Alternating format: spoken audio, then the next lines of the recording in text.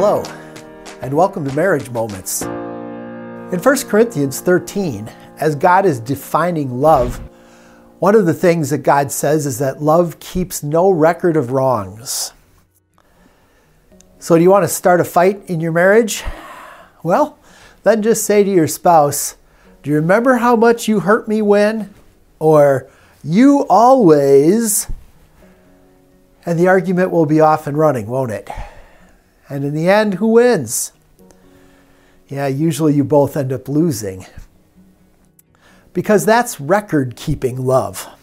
In fact, that's not really love at all. It's just record-keeping.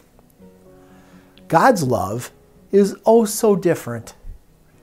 God's love keeps no record of wrongs. In Jeremiah, God says to us, "I will forgive their sins and will remember their wickedness no more." Can you imagine?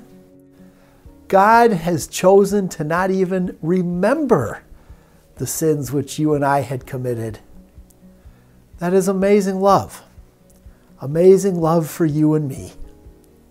And now, husbands, wives, love each other with that kind of love. Do no record keeping. Rather, move forward as the forgiven children of God whom you are. And that's a moment for your marriage.